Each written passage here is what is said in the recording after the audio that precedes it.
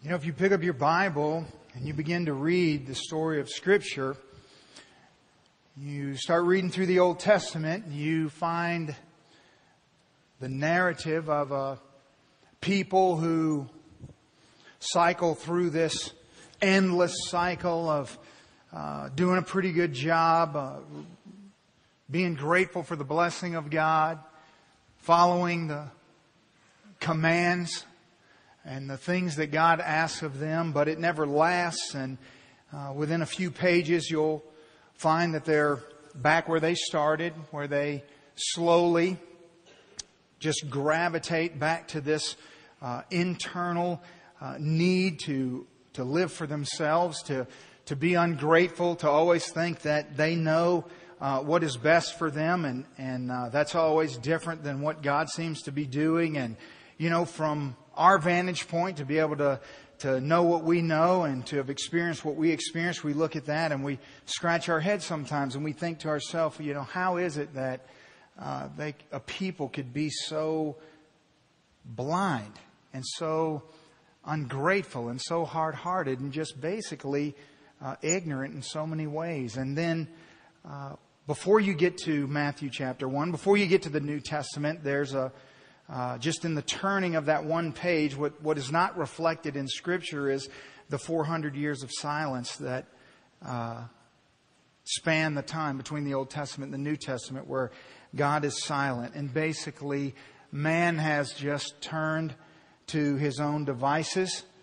Humanity has just returned to what they always return to, what we always do, and that is we begin to fend for ourselves, look for our own desires and passions, try to build ourselves up, make the best life that we can make for ourselves, and really just push God completely out of the way. So as you begin to read the New Testament, what's so astonishing is that exactly what the video depicts, in that it's utterly unconscionable.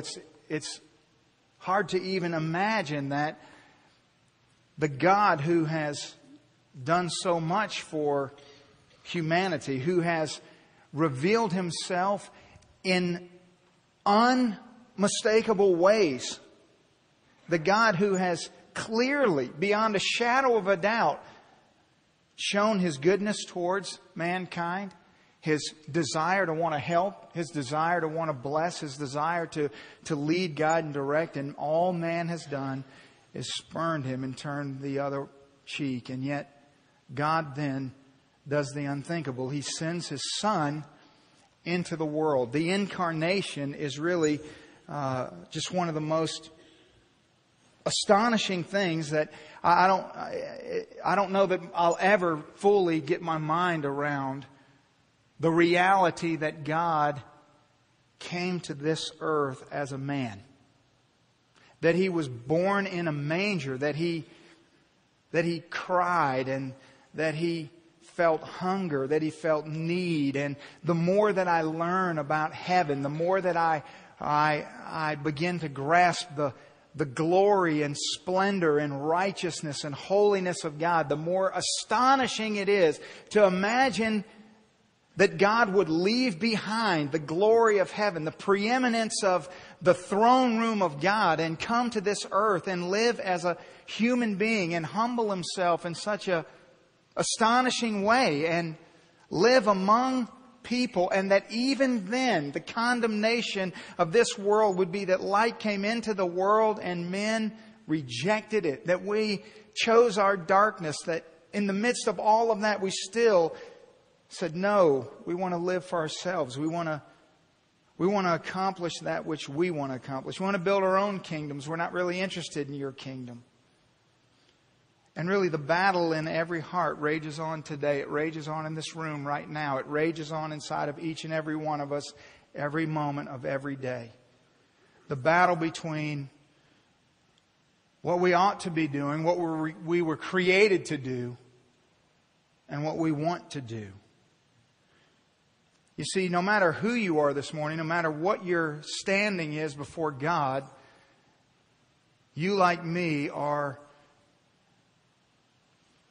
a reflective creature. You were created in the image of God, and therefore you reflect a certain glory. That if you were to come over to my house, if you were to meet my family for the very first time, it wouldn't take you long to begin to notice the things that we live for, the things that are our priorities, the things that are important to us. And the same is true for you. That it would begin maybe with simple things like the way you dress and the logos maybe that you display on your T-shirts, or the stickers that are on the back of your car that depict things that you're passionate about, teams that you want to win, or places that you grew up, or maybe a school that you went to that you're proud of, or the names of your children that you want the world to know. Whatever the case may be, that there's nothing wrong with any of that, but it just depicts the reflective nature of who we are, that we simply cannot live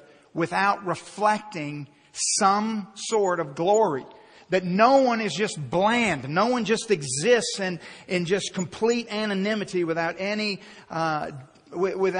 reflective nature within them. It doesn't happen that way. None of you do that. I don't do that. And what happens is that we try to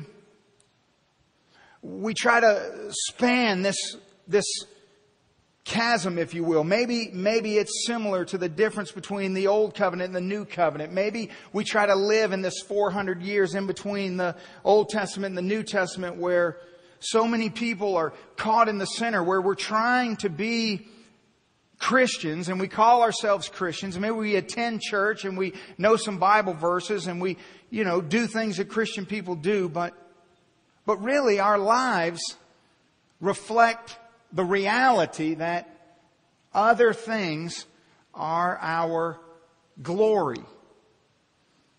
In other words, what I'm saying is that there's something that all of us talk the most about. That when you're together with your family, it dominates your conversation. When you're together with your friends, that's what you talk about. When you're at work, that's what you talk about. There's certain things that tend to dominate your consciousness. They're the things that you think about. They're the things that you put your resources in. They're the things that you work the hardest at. They're the things that you always seem to find the time to accomplish. And then there's other things that sometimes, oftentimes, many times, sadly, we say with our mouth are really priorities in our life and really are important, and we declare their goodness, but we never seem to find the time to do them. There's always other things that crowd into those things. And deep down in our hearts, we know that it's hypocrisy. But we push against the reality that we know is true, and we try to just live in the tension between what we actually do and what we know we ought to do. Now, the Bible explains exactly why this is. In the book of Hebrews, the Scripture gives us a clear indication by describing Jesus. The Bible actually gives us indication and description of who we are as those created in His image. The Scripture says this in Hebrews chapter 1, His Son, whom He appointed heir of all things, through whom also He made the worlds. This one, His Son, Jesus, being the brightness of His glory and the express image of His person, and upholding all things by the word of His power. The Scripture says that Jesus, the incarnate God who dwelt among us, is the brightness, the fullness, the most reflective thing that has ever been and ever will be of the glory of God. That He is the full brightness of the glory of God. And that God created us for His glory. And in doing so, He created us in His image. And because we're created in His image, that's why we're so reflective of that which we prioritize, of that which we always show glory all the time of something. And so if you ask yourself, well, why am I here? Well, you're here, you're created, you exist to display the glory of God. Now, whether you do that or not depends on maybe the way that you respond to the message you'll hear this morning.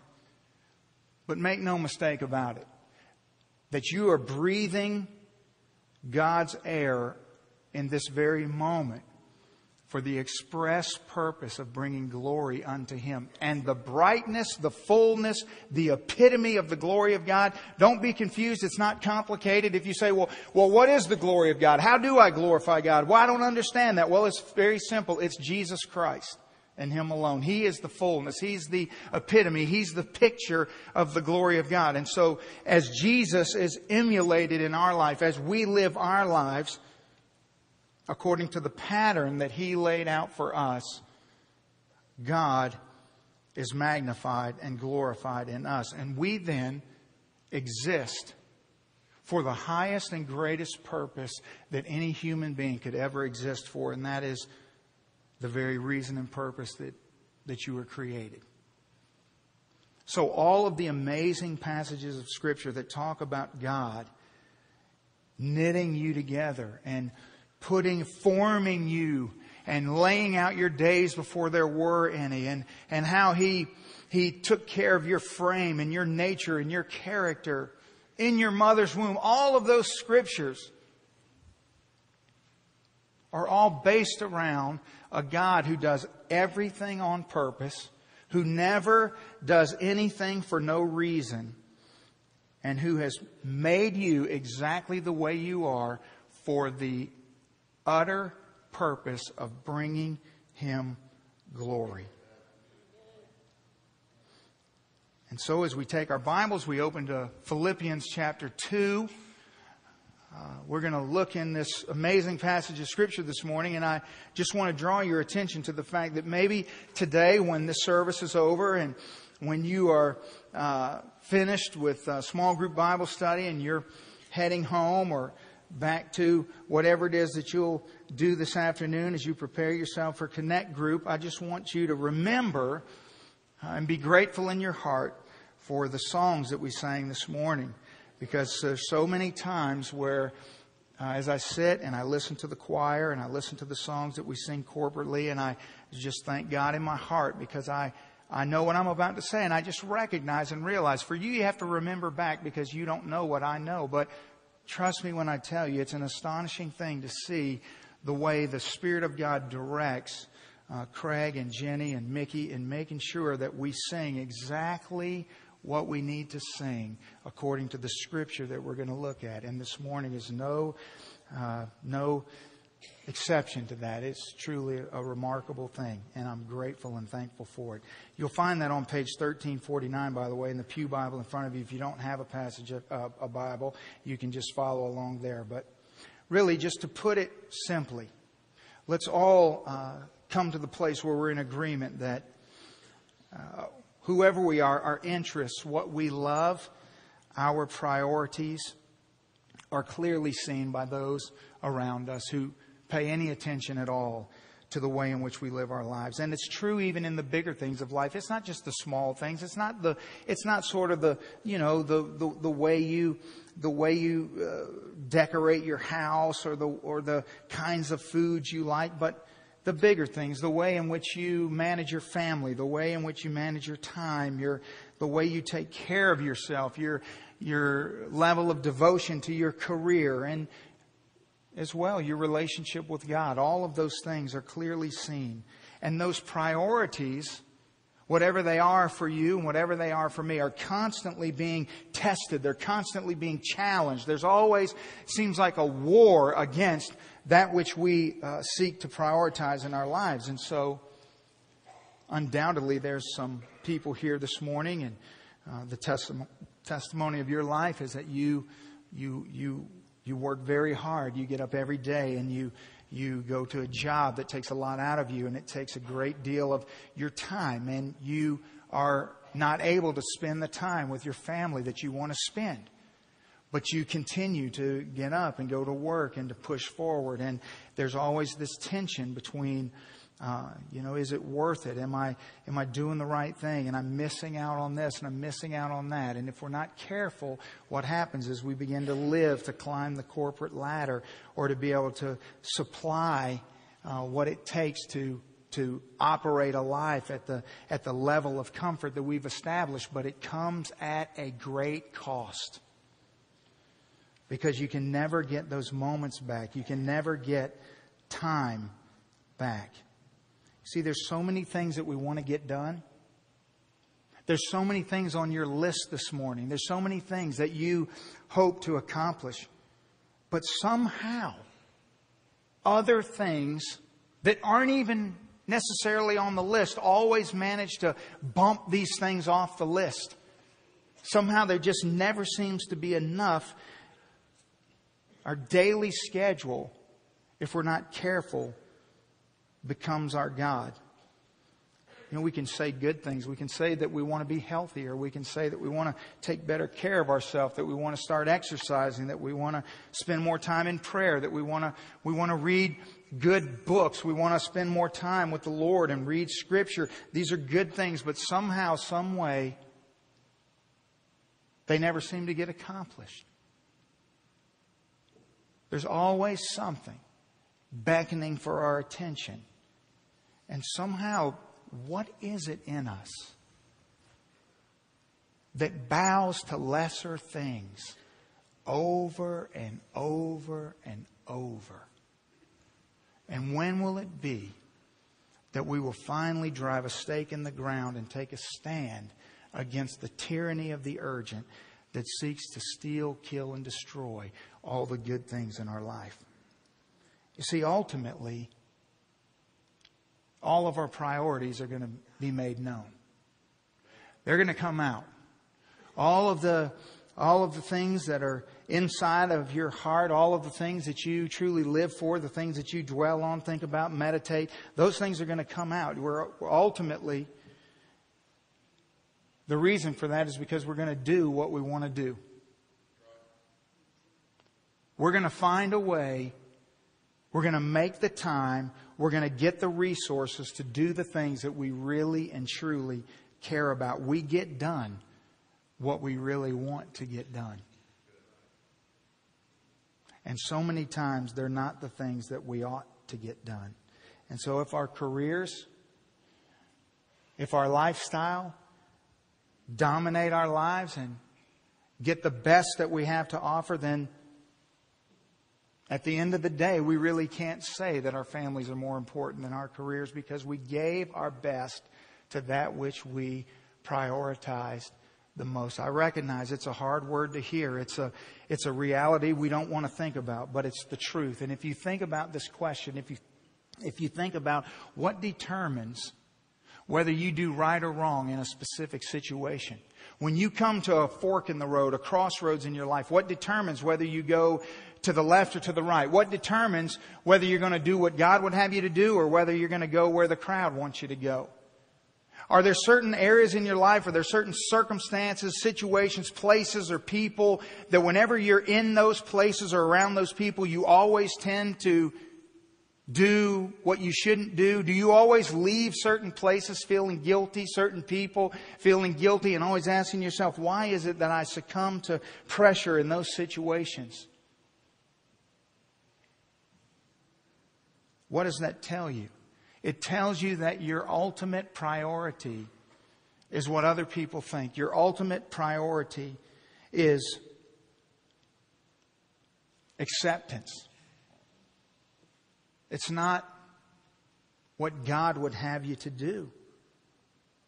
And I think the first thing that we need to do this morning is just be realistic about the struggle that we're in, and each and every one of you in your own heart and in your own context and in your own place, you need to be realistic about where you are in this battle. Because otherwise, you're going to think a lot of thoughts and you're going to declare some certain things in your mind this morning, but they will never get done, they'll never happen, and nothing's ever going to change. It starts with the reality of saying, that's really who I am. That's really where I am. I sit here this morning and I know that there are so many things I should do differently, and I want to do that, but somehow I just never seem to get there. Well, let me help you by just drawing your attention to the fact that it's going to happen anyway. That all of us have been terminally diagnosed. In other words, that all of us are going to face death at some point in our life. And when that day comes, death is the great exposer. Death will bring forth the reality of what really our priorities were and what we really lived for. Death is the great equalizer. And so it's touched probably every life in this room in some way. We've all lost people that we love, that we care about. We've lost people to various diseases or accidents or just simply old age, but it's painful nonetheless. But we recognize and realize in death that it doesn't matter how great a life you built on this earth. It doesn't matter how much money you amassed. It doesn't matter how hard you worked or how great your kingdom was. When you die, you die. And you can't take any of it with you. And that everything that matters comes to the forefront. Because we stand before God, either as His son or His daughter, as His friend or as His enemy. But one way or another, we stand. And the truth then comes to bear upon our lives. But you see, there's a way around death. There is a way to escape death. That the incarnation, the story of God leaving heaven and coming to this earth, is the story of life. It's the story of redemption. It's the story of a fresh start, a brand new beginning, the power to do what you were powerless to do before, the opportunity that you've always dreamed of.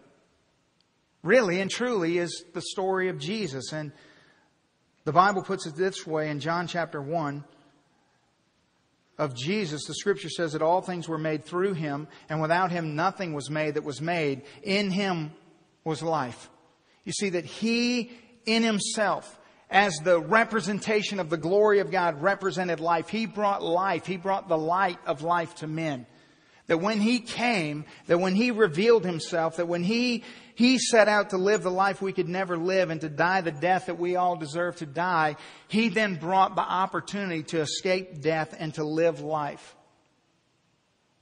But nothing changed in the sense that all of our priorities will still come to bear. You see, every person, saved or unsaved, the truth of what you lived your life for will ultimately be exposed. And so Jesus comes to give life, to break the bondage, to give us a way to live, a way to experience life. Not just life, but life abundantly. I want you to be honest this morning. I want you to take inventory of your checkbooks, of your resources, of where you put your best. What does your schedule say about what matters most to you? What are your ambitions? What are your dreams? What are the overriding principles that cause you to make decisions in raising your children and influencing the generation to come? You see, it's not what's spoken. It's not what we say we care about. It's what we actually do. It's what we live for. That's the truth. We've perfected the art of saying one thing, but yet doing another. Is God really first in our lives? Is the reality of who we are and who He is come to bear upon you? That's really the message of I am second. That's the whole question. I am second is not this radical way of life. I am second is the only way to live as a Christian. It is the life of a Christian. And so, I am first is simply the description of life apart from Christ. That's what it is. And we're going to look at what Paul has to say in Philippians chapter 2, beginning in verse 5. And the first thing that we're going to see this morning is that Jesus is already first. He's always been first. He'll always be first, and that's never going to change. Look at Philippians 2, verse 5. Paul awakens us to this reality by saying this: let this mind be in you, which also was in Christ Jesus, who being the form of God, did not consider it robbery to be equal with God. That Jesus Christ is the preeminent God. He is the King of Kings and the Lord of Lords. And make no mistake about it, just because He humbled Himself in the form of a man and came to this earth, He is still first in all the universe. He is still the express brightness of the glory of God. And so Paul will say to you and me this morning, before you make another step in your mind, before we can move forward in our conversation, we first and foremost have to establish the reality that Jesus is already first, and that we've never been first.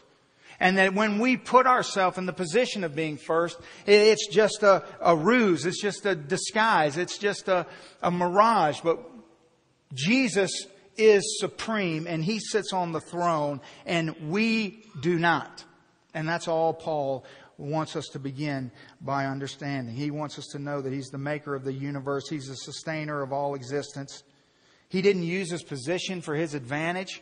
He didn't come to earth as the king that He could have in dominance and power and glory and rule sovereignly over all things. He didn't do that. He came humbly.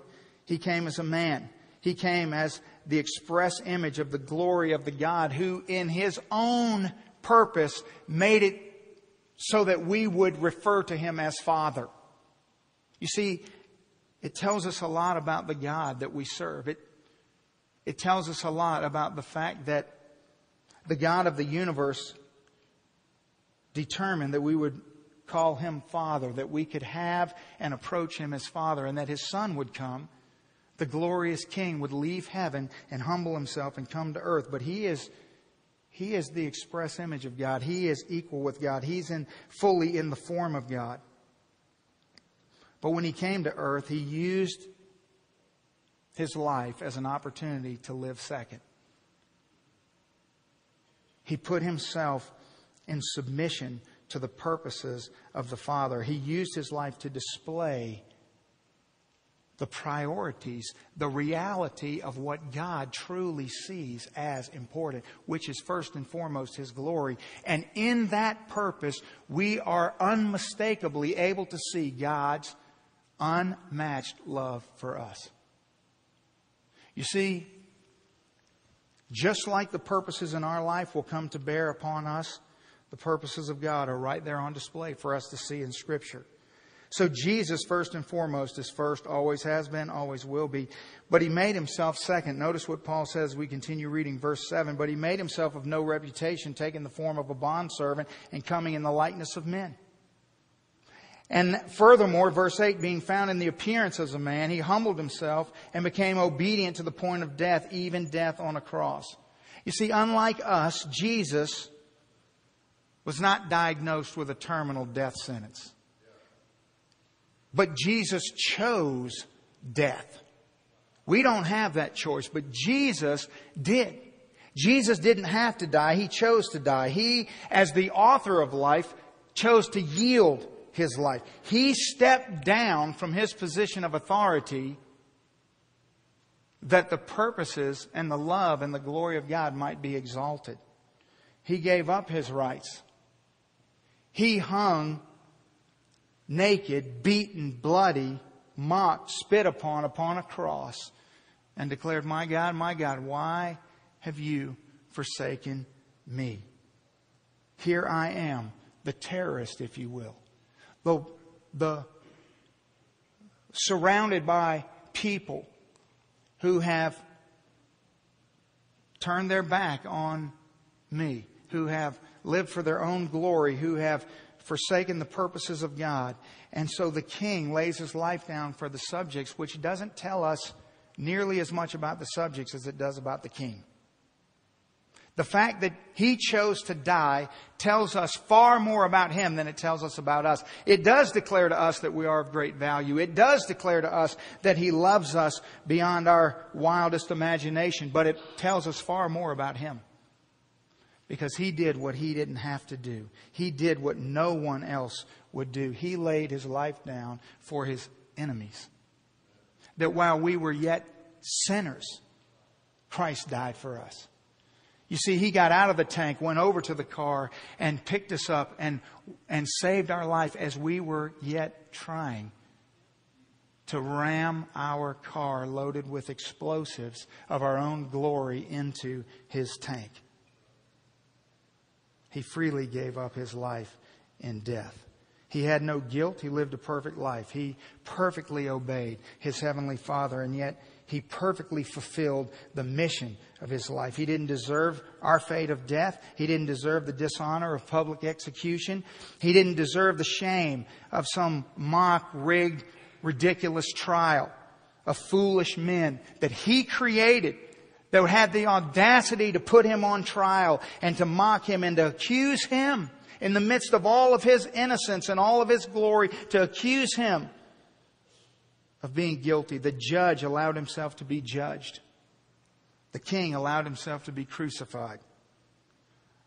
Supremacy chose to surrender. Dominance appeared demoralized upon the cross. And as baffling as all of that is, it was His choice. He wasn't forced. Notice what the Scripture says in verse 8. He humbled Himself. It was His choice. He made that decision. He wasn't forced. He wasn't coerced. It wasn't any external pressure. The Bible says in John chapter 10, Jesus says, "Therefore my Father loves me, because I lay down my life that I may take it up again. No one takes it from me, but I lay it down by myself." I have power to lay it down, and I have power to take it up again. He could have, in any instant, in any moment, He could have obliterated every person that was there that day, that was mocking Him, that was beating Him, but He chose not to. He Himself laid His own life down. He willingly humbled Himself for us. And what's more than that, is if that is already farther than our minds can really wrap around. The Bible says beyond that the reality that He humbled Himself, that He came, that He accomplished what was unthinkable. The Bible says in Hebrews chapter 12 that He counted all joy, that the author and the finisher of our faith, for the joy that was set before Him, endured the cross.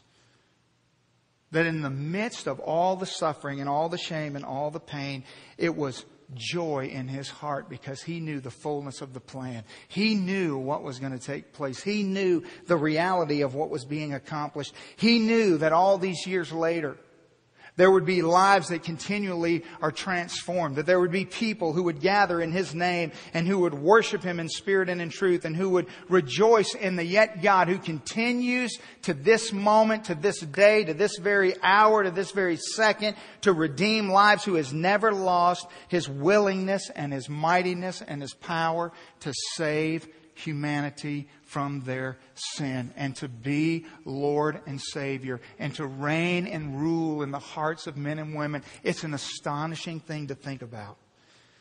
The priorities of God. The fact that He didn't talk about it.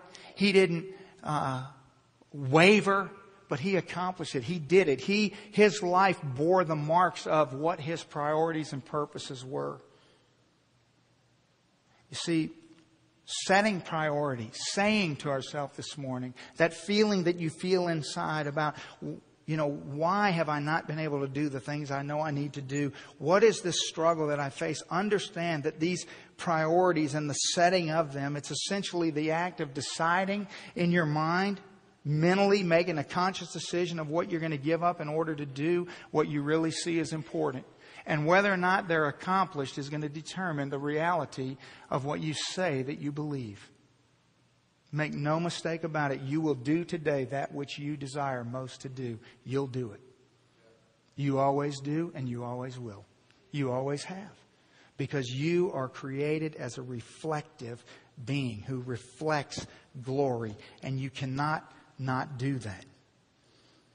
And so Jesus comes, and He comes as first, but yet He makes Himself second. He comes completely and utterly established as first, rightly deserving that position. In no way is he threatened, and there's no power that can come against him. And yet he willfully puts himself in the position of second. He willfully yields himself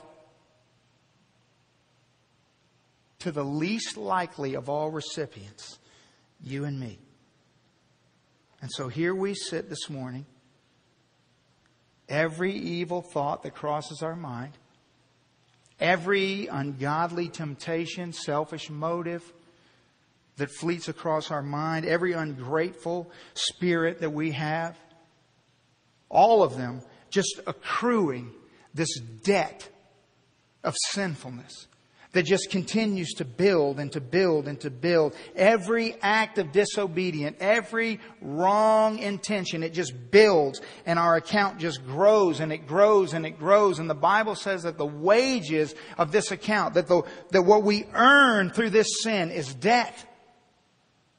And so this monumental account has been built up.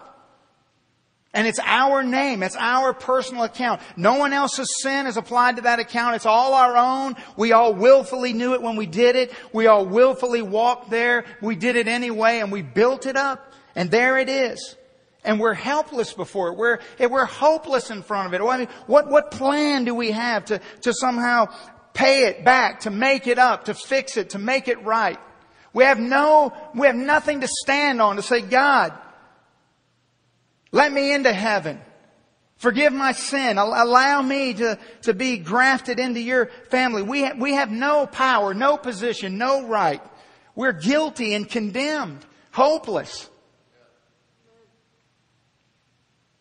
Apart from Christ, where would we be? But what's crazier is that with Christ, some continue to exist in a state as if there were no other option. What Jesus did on the cross through His death is He emptied out the accounts of all of those who are His. But more than that, He then deposited His righteousness in the very accounts of those who were once terrorists against Him. That He erased the debt of sin, but that He gave the righteousness of His life in our place, that He who knew no sin might become sin for us, that we might be the righteousness of God in Him. It's unthinkable. It's unthinkable that anyone would toy with the reality of their standing in Christ, that anyone would take lightly the reality, the gravity of where you are this morning. That all of what I've said and everything that you feel and know is true in your heart, that somehow what other people think, or somehow what you are so afraid of for whatever reason, somehow it's what you might lose or what God might take from you, or whatever the case may be, that you would walk away from the greatest opportunity that's ever been conceived of in the history of the universe because of some fear of a lesser thing. And in the same exact way that we know what we ought to do, yet we don't do it. Who's here this morning apart from Christ? And you nod your head and you look at the Scripture and you know I'm not making this up. And yet lesser things will come between you and Him.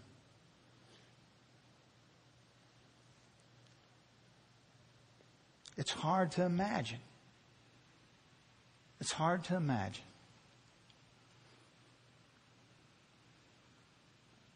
that God would call men to give their life, to proclaim in every context, from every rooftop, from every nation to every people, the greatest news that could ever be heard. And that people wouldn't listen. And that people that we know and people that we love and people that we walk beside would let lesser things steer their life away from the most glorious opportunity that anyone could ever know. That God would make a way to pay our debt and to replenish our account with the righteousness of His very Son. You see, the paradox is that this morning you all have to make a choice. But God's not forcing Himself on anyone.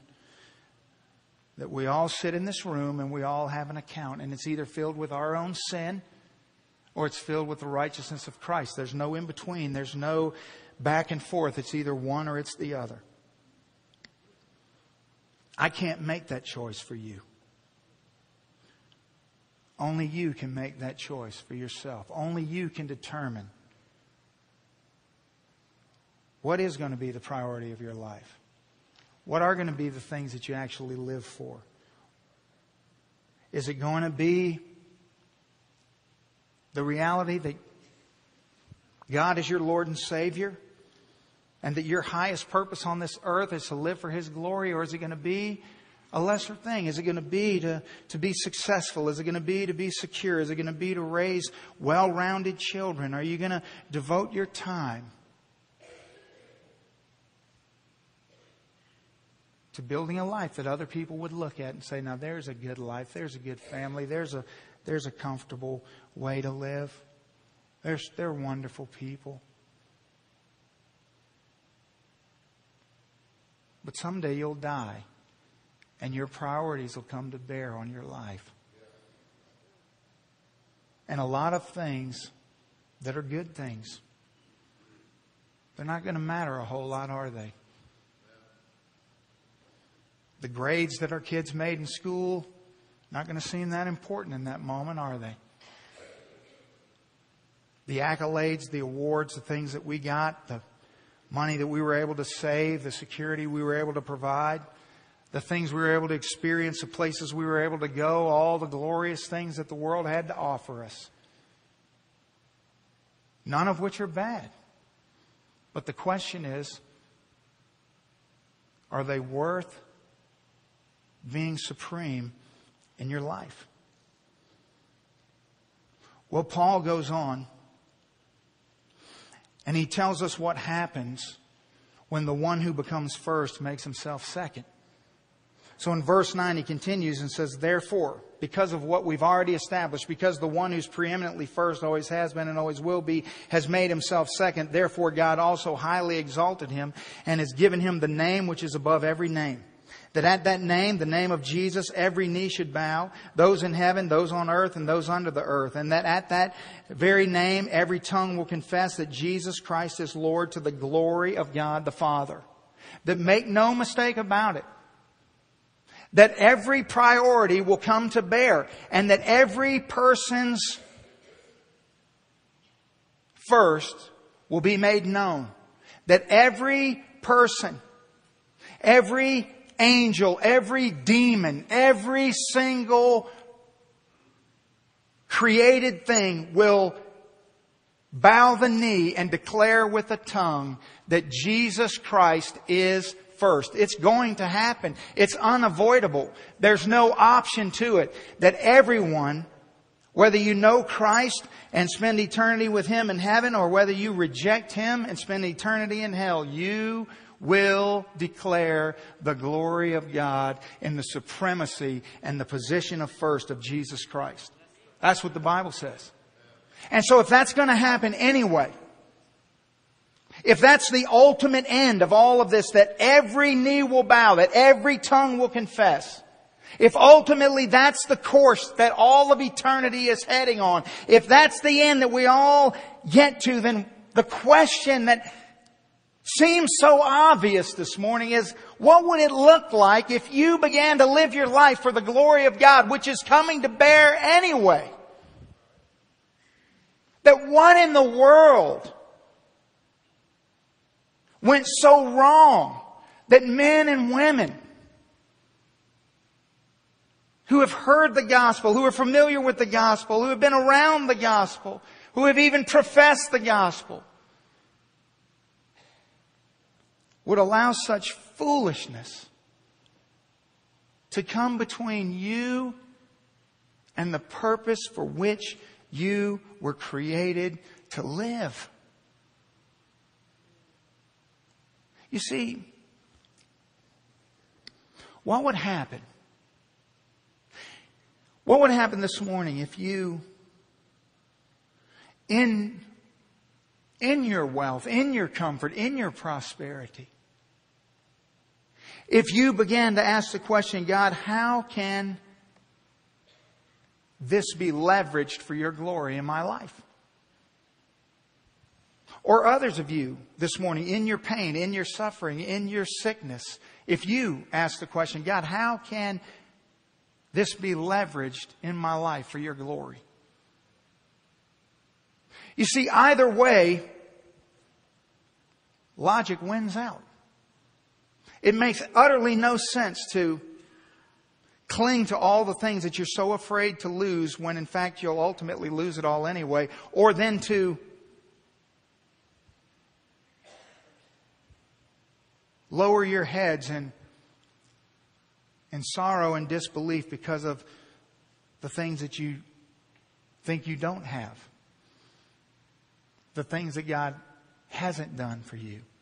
And allow that to stand between you and the glory of God. Either way, it makes no sense. The firstness of God will come to bear on all of our lives. The question is, will we submit to Him now or later? Which side will you be on when those under the earth bow their knee and confess with their tongue? With those above the earth who bow their knee and confess with their tongue? When every person who ever lived in every context, in every nation, every tongue, in every circumstance, with every excuse and every reason in the world, with every opportunity and every reminder of poverty, every single knee will bow and every tongue will confess. Will you? Will you say, God, in this brief life that you've given me, rather than live in the regret of yesterday and squandered opportunities and things that I've missed, right now, today, you've given me life. What if I leverage my life in the place I am right now?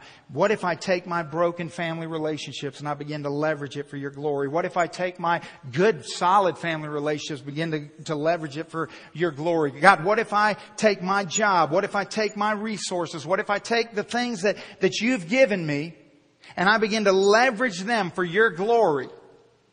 The greatest opportunity that anyone could ever have is right before us this morning, right there.